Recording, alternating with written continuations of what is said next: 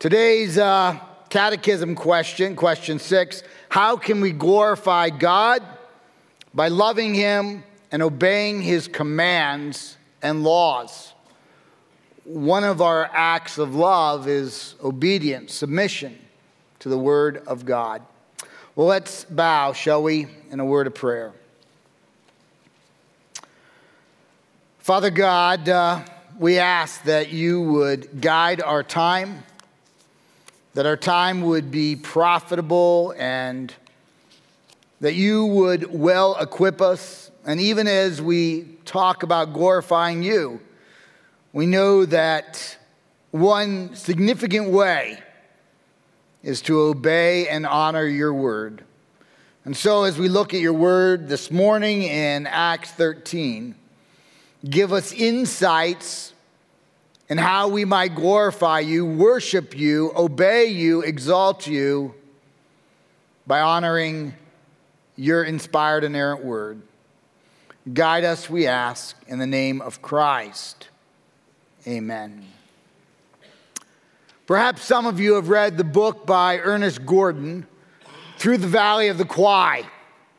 If so, you know that it takes place from about 1943 to 1945 in Myanmar, Burma. It's the Burmese railroad that the Axis powers, Germany and its allies, forced through Thailand to resupply the Axis forces. What you probably may remember is that that bridge was actually built by the Allies, Allied prisoners, in fact. At the point of death, they were forced to build this bridge over the River Kwai. They were part of a Japanese internment camp, and in fact, 13,000 Allied prisoners died building that particular bridge, which, by the way, as soon as it was built, the Allies bombed and destroyed.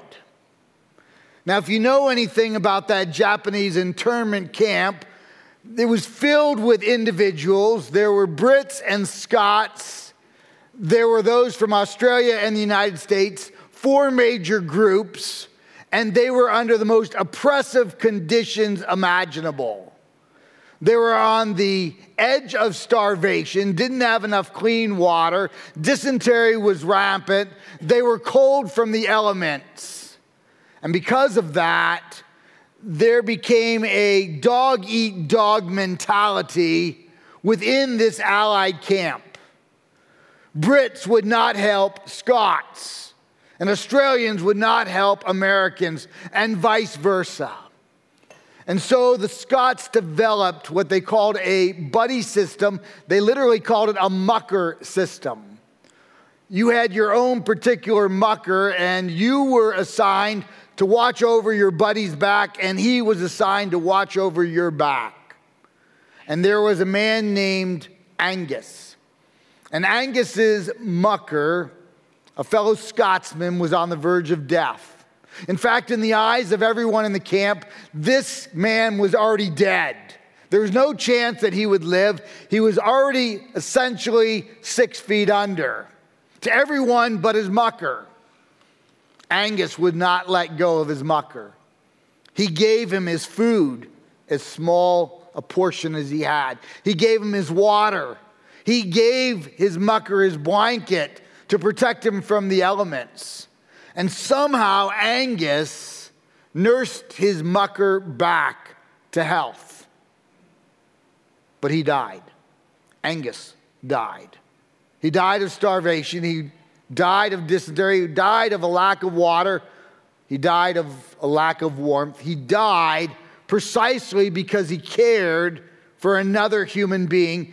He preferred that human being's life over his own. And that shocked the camp. That shocked the Allies. And suddenly they began to reassess how they were living in internment. And Americans started helping Australians, who started helping Scots, who started helping Brits. and they turned into the Allies once again. And they decided that they would have a church. They dubbed it the Church Without Walls. And some of them made instruments, somebody led a choir, several preached. It was so alive that some of the Japanese soldiers actually came to the Church Without Walls. They also had a hospital among themselves, a university among themselves, and they began to serve one another. And because of that, many more survived than would have survived if they had had this dog eat dog, every man for themselves. And they impacted one another, and they impacted the soldiers who interned them. Their diversity actually made the camp much better than it ever could have been if it were every nationality for itself. That's exactly what happens in today's text. Diversity is front and center in today's text, and it is the kingdom of God, women and men across ethnic lines, gender lines, financial lines, socioeconomic lines, pulling together to reach a very lost city of Antioch, today in present-day Turkey, that God used. Let me pick up in Acts 13, 1-5. Now there were in the church at Antioch prophets and teachers: Barnabas, Simeon, who is called Niger, Lucius of Cyrene, Manaen, a lifelong friend of Herod the Tetrarch, and Saul. And we've got to ask ourselves this question. Usually when we have a list of names, we're not given details like we are here. And so we've got to ask ourselves, why are the details given? And I think the details are clearly given because these five are nothing alike. They're all raised in different parts of the world. They look different. They were educated differently. They come from different stratas of life. And yet they're pulling together for the kingdom. While they were worshiping the Lord and fasting, the Holy Spirit said, "Set apart for me Barnabas and Saul for the work to which I have called them." Then, after fasting and praying, they laid their hands on them and sent them off. So being sent out by the Holy Spirit, they went down to Seleucia, and from there they sailed to Cyprus. When they arrived at Salamis, they proclaimed the word of God in the synagogues of the Jews, and they had John to assist them. As you and I begin in verse 1, we read about the church of Antioch. Now, we've already talked about the church of Antioch several times. We're told by Josephus it's the third behind Rome, Roman city. In other words, it's the fourth great city of the Roman Empire. You have Ephesus and you have Alexandria, and of course you have Rome itself, and then you have Antioch, which is about 500,000 individuals. At that time, it was part of Syria. Today, it is part of Turkey. It was a teeming city. It was large, it was in charge, and it was immoral. If you were to go to ancient Antioch, you would see the Temple of Daphnia. The Temple of Daphnia is in a set of gardens with all sorts of rivers and all sorts of small little waterfalls. It's a beautiful place. At least I'm told that. Never been. And there the temple was built because of mythology, where there was a nymph named Daphnia who actually became part of a laurel tree, fleeing the amorous pursuits of the false god Apollo. Well, because of that story, they built this temple to Daphnia, which became a center of prostitution and a center of gambling. That's a microcosm of the macrocosm of what the city of Antioch was really like. And it is here, because God loves people and God wants people to come to himself, that God began to set up a church of Jesus Christ. And verse 1 tells us that there was Barnabas and Simeon, who was called Niger, and Lucius of Cyrene, and Manaen, a lifelong friend of Herod the Tetrarch and Saul. Now think about these individuals. We know something about Barnabas. We learned about him in Acts chapter 4. We know that Barnabas is a Levite, so he's from the priestly family. He doesn't grow up. He isn't raised in Jerusalem. He's outside the synagogue, the 480 synagogues in Jerusalem. He's out in the diaspora, and he's proclaiming Christ. He's proclaiming Christ on an island. Beyond that, we know he's a wealthy individual. He is one of the few who are part of the tribe of Levite that actually owns land, and he gives his land to the church to advance the kingdom. So we can say of Barnabas, he's priestly and he's wealthy. Next we have Simon, or Simeon, depending on your translation, the Niger. Now we don't know a lot about this individual, but we know some things.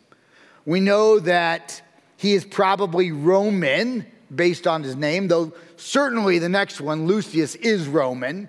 But Simeon is probably Roman. He's got a much better tan than I do because Niger means black. It's talking about the skin color and what part of the world he comes from. And his name is actually not of the senatorial class or the equestrian class. He's of the lower middle class, or perhaps the lowest of classes. The next individual, Lucius of Cyrene, again, we don't know much about him. But we do know that his name is Roman. In fact, it is so Roman, we probably have a former Roman soldier among these five. Now think about that. You got some Greeks, you got Gentiles in there, you got Jews, and you got a Roman soldier. And again, he is not of the senatorial class, he's not of the equestrian class, he's of the lowest of low classes. And then we have Manaen. My translation says that he is a childhood friend of Herod the Tetrarch. That would be Herod Antipas. I think that's not the best translation. I think actually a better translation is he is a relative of Herod the Tetrarch. I don't think he's a friend. I think he's got blue blood coursing through his veins. And so we have a priest who's wealthy, two Romans who are very poor, one of one skin color, one of another, and now we have a blue blood among them. And finally, we have Paul of Tarsus, a Roman citizen, but a Jew of Jews. Not only a Jew, but he's a Pharisee and the son of a Pharisee, and he is trained under Gamaliel, the greatest scholar of the day. So he has an Ivy League education. And so you think about these five individuals, and what do they have in common? Christ. That's what they have in common. They have Christ in common. They're raised in different parts of the world. They're raised in a day and an age where Greeks hate Romans and Romans hate Greeks and both hate Jews and Jews hate them both. They're raised in a day and age where the intelligentsia looks down on those who are blue collar, and the blue collar think the intelligentsia don't work, and the rich hate the poor, and the poor are taken advantage of by the rich. And you've got all of these categories among five individuals that God raises up to reach a city for the gospel. A city that is very far from the Lord, the city of Antioch. And notice that the text goes on, verse 3 and following, to say that in order to reach the city, God has the leadership, He has the Christian church fasting and praying, setting aside meals, spending time in prayer, turning their face to the wall, asking God to do what only God can do. Because we have a God who delights in people, in cities coming to the Lord, but we have a God that delights to use individuals who will set aside time to pray, to fast, to seek the Lord individually, as families, as a community of faith. And it's a fair conclusion to suggest if that's how God responds 2,000 years ago, our God, who is the same yesterday, today, and tomorrow, still responds to individuals who are bound together by Christ, sisters and brothers in the Lord, who may not have anything else in common, yet they hold Christ in common. They turn their face to the wall, they pray, they fast, they seek God, and then they are commissioned to go out. We see God work this way. I think of 2 Chronicles chapter 20. Here we have a Judean king. Remember, Judah had 6 godly kings. Israel, after the division, never had a godly king. One of the godly kings is Jehoshaphat. He kind of waffles. And we have Jehoshaphat, and his nation is under attack, not only by the Moabites, but the Amorites. Hordes of the enemy are standing against Judah. It's not going to go well. And what does the text say in verses 3 and 4? It says he turns his face to the wall and he calls out a nation to begin to pray. Let me read the text to us. 2 Chronicles 20, 3 and 4. Then Jehoshaphat was afraid and set his face to seek the Lord and proclaimed a fast throughout all Judah. And Judah assembled to seek help from the Lord. From all the cities of Judah they came to seek the Lord. And then we read 14 and 15. And the Spirit of the Lord came upon Jahaziel, the son of Zechariah. And then in the midst of the assembly, he said, listen, all Judah and inhabitants of Jerusalem and King Jehoshaphat. Thus says the Lord, do not be afraid, do not be dismayed at this great horde. The battle is not yours, but God's. So here, nice catch.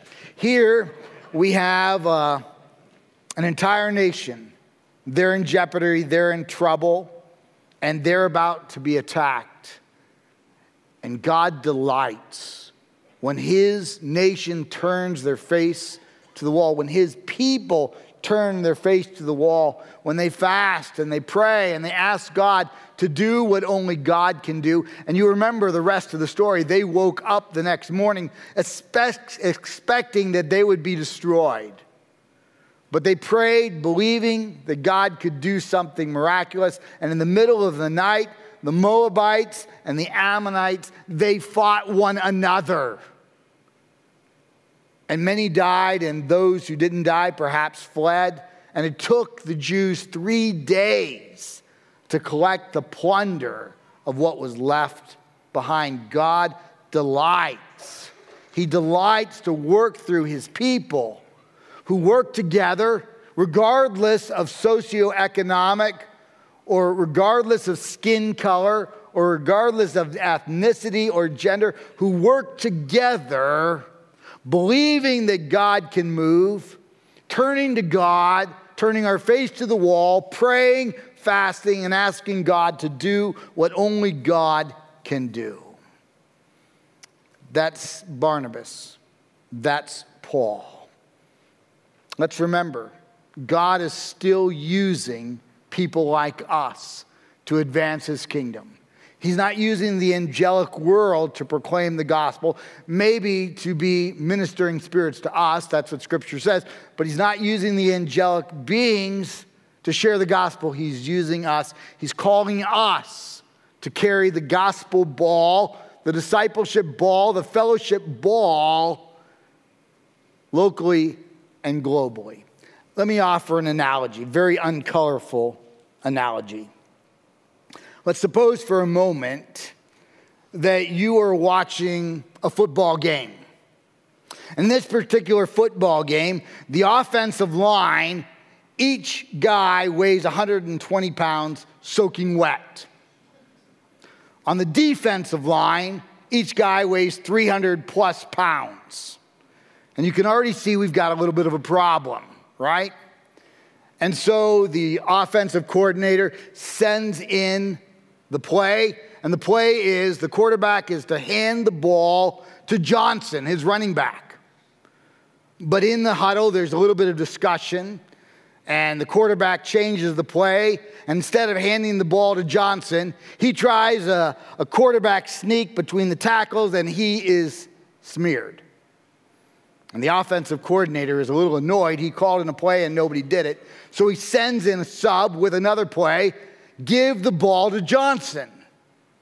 And in the huddle, there's a little bit of discussion, and the quarterback changes the play, and a receiver comes in motion. He hands the ball to the receiver, who is pancaked. And the offensive coordinator is very upset. And this time he just screams from the sidelines, give the ball to Johnson. And Johnson is in the middle of the huddle. He looks across at these behemoths, and he calls back, Johnson doesn't want the ball.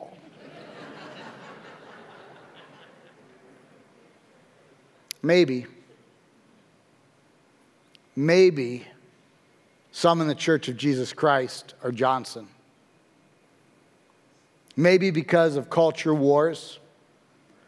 Maybe because of a cancel culture that we live in. We would prefer to sit on the sidelines. We prefer not to be identified as Christ followers. We prefer not to take the gospel ball, the discipleship ball, the morality of the Lord, the integrity of the Lord, the morals of the Lord. Johnson doesn't want the ball. But Barnabas and Paul, they're willing to take the ball, and they're willing to set a model for us to take the ball. And these two, according to verses 4 to 6, they go down to Seleucia and then Cyprus, Salamis, and finally Paphos. And let me read again verses 6 to 8 from our text. It says this. And when they had gone through the whole island, as far as Paphos, they came upon a certain magician, a Jewish false prophet named Bar-Jesus. Bar is simply a Hebrew word. It means son of Jesus. Bar is son.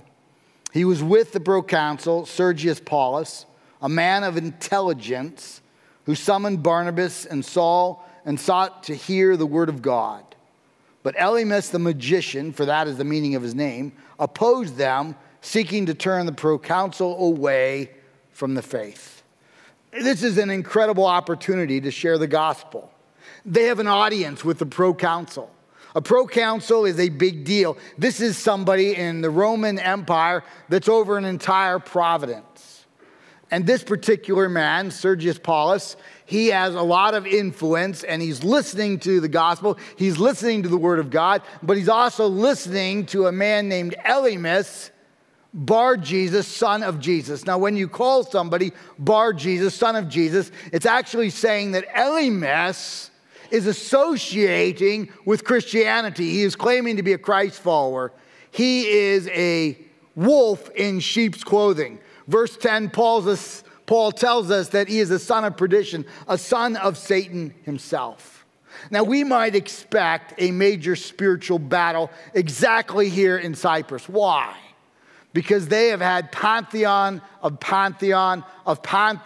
false gods brought into their society. They've been destroyed by Assyria and Egypt.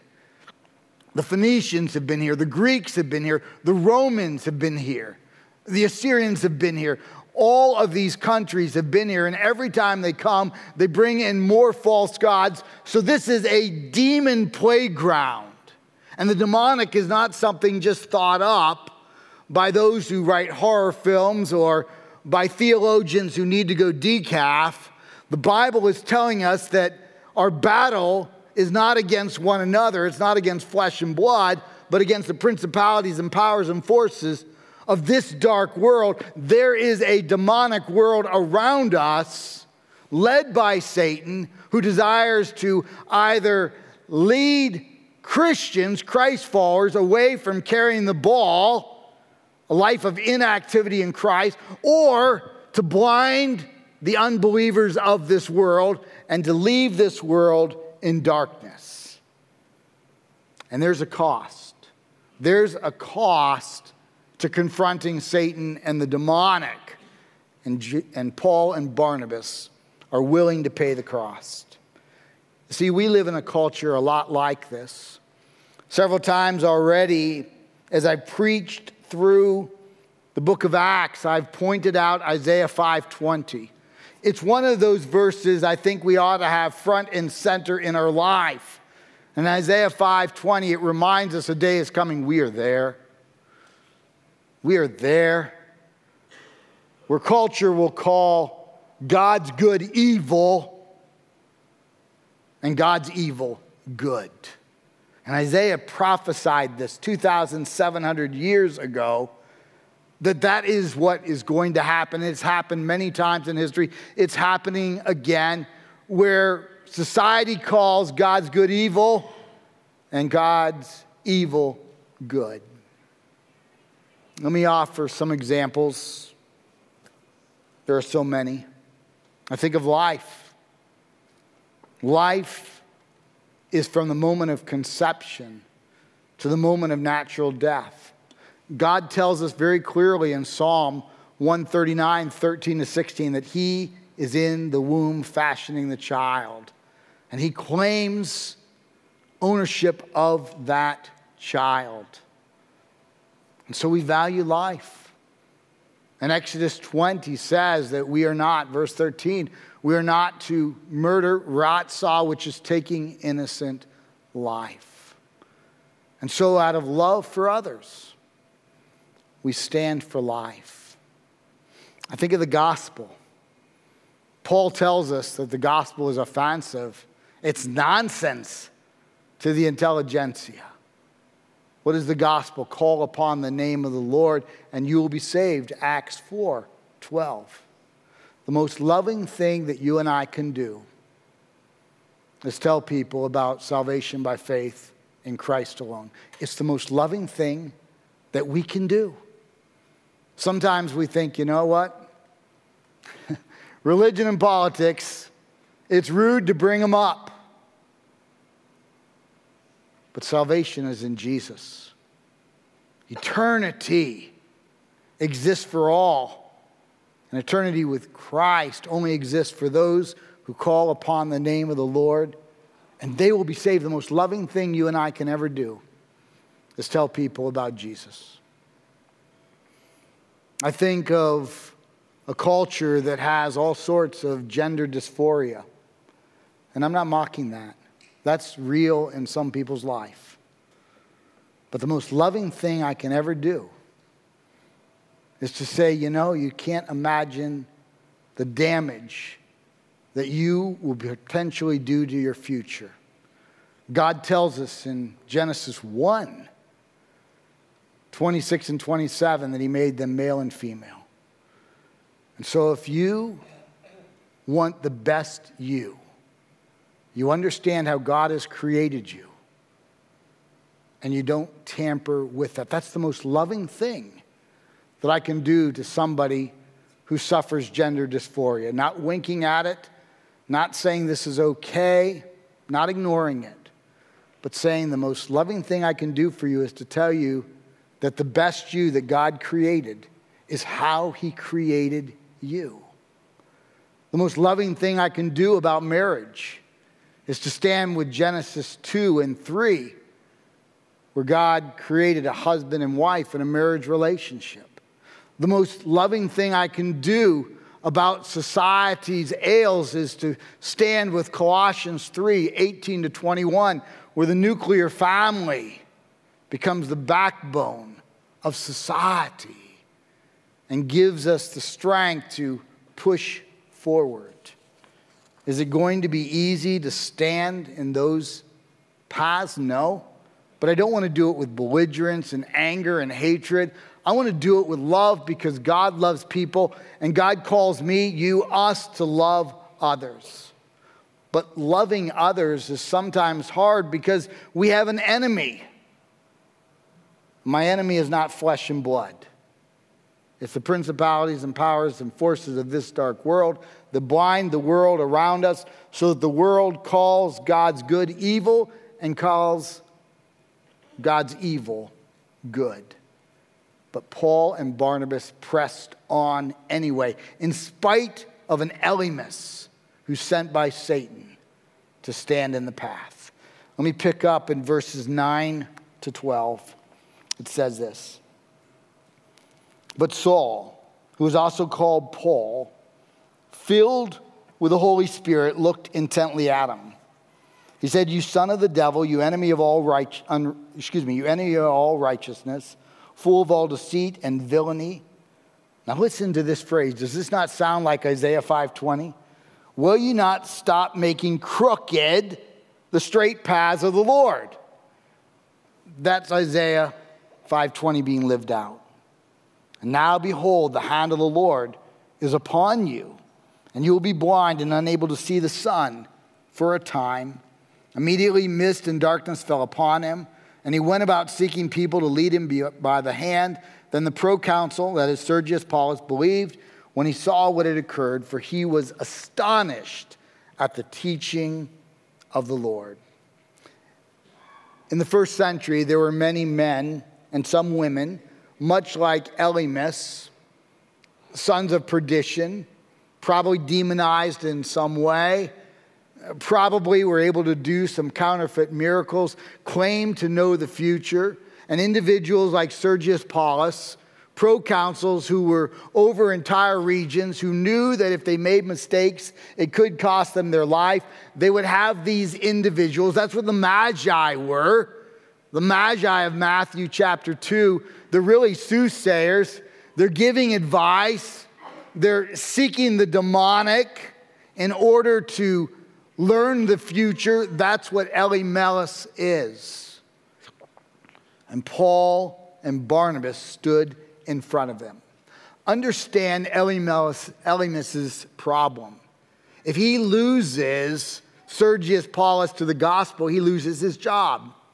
Because the Bible is very clear. You cannot serve two masters. You will either love the one and hate the other, or you will hate the one and love the other. And if you know Christ, the demonic is not for us. The horoscopes are not for us. The Ouija boards are not for us. The palm reading and the horoscopes, they're not for us. They belong to the enemy of our soul. And so here we have Sergius Paulus, this proconsul who's interested in the gospel, who employs Elymas, and Elymas is going to oppose the gospel. He's going to oppose Paul and Barnabas because, among other things, his job is on the line. But Paul and Barnabas know, 1 John 4:4, greater is he who is in you than he who is in the world. And they're willing to stand with the Lord. They're willing to pick up the ball. They're willing to be Johnson, not giving the ball to somebody else, but actually going at the 300-pound defensive line. Because they believe, you believe that God is greater than he who is in the world. Well, interestingly enough, we know a lot about this story, not only from the book of Acts.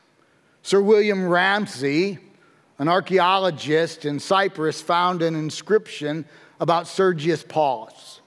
He found an inscription that said Sergius Paulus was the proconsul, just as Scripture says, and that Sergius Paulus and his entire family came to a saving knowledge of Christ and were heavily involved in the Christian movement, the movement of the way from that day forward.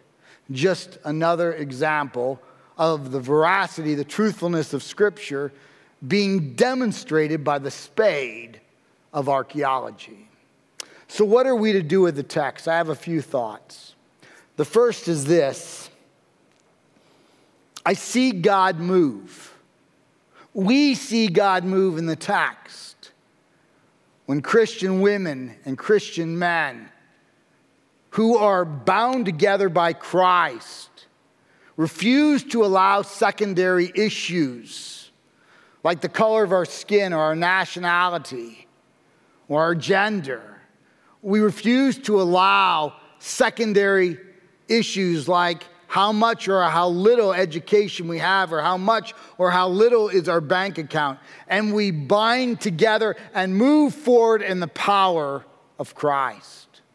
We see in the text, number 2, that God delights when his people turn their face to the wall. That is, they get the distractions out of their life and they spend time praying and fasting and asking God to do what only God can do. Third, we see that God delights when you and I understand that we are Johnson and we're not so worried about a cancel culture or cultural wars, but with grace and with humility and with a love, we stand for biblical truth. Fourth, there is a cost to sincere Christianity. Sometimes Christians say, you know what? It can't be this hard. God would never intend for it to be this hard. But sometimes he does. Sometimes, 2 Corinthians 1-3, God allows us to go through difficult times, not only to mold us and shape us and build us, but that we can mold and shape and build the next generation. That's really what the opening of 2 Corinthians actually teaches. And finally, God never leaves us alone. The text says that Paul and Barnabas were filled with the Holy Spirit. This actually answers a theological question that people ask. And that is, can a Christian have more of the Holy Spirit at some moments than others? And the answer is yes and no. How's that for straddling the fence? No, you can't have more of the Holy Spirit. At the moment in which you and I come to Christ, the Holy Spirit enters in us. He is the down payment guaranteeing our future inheritance. He never leaves us. He never forsakes us. But the empowerment of the Holy Spirit within us is something we can ask for. We can't have more of him, but we can have more of his power flowing through us. Ephesians 5:18. Be ye filled with the Holy Spirit. Ask him to empower us, because greater is he who is in us than he who is in the world. And we believe that. And so it is our job to be Johnson and take the ball with humility, with grace, with love, but not with compromise. Let's pray. Father God, I thank you for all you teach me, teach us in the book of Acts. I thank you for Acts 13 today and how we ought to live. And Father, as that catechism question is asked, how do we glorify you? By loving you and obeying your commands, your laws, your scriptures. Help us to love you well today, even more tomorrow, and even more next week than this week. Grow us in our commitment to you. In the name of Christ we pray. Amen.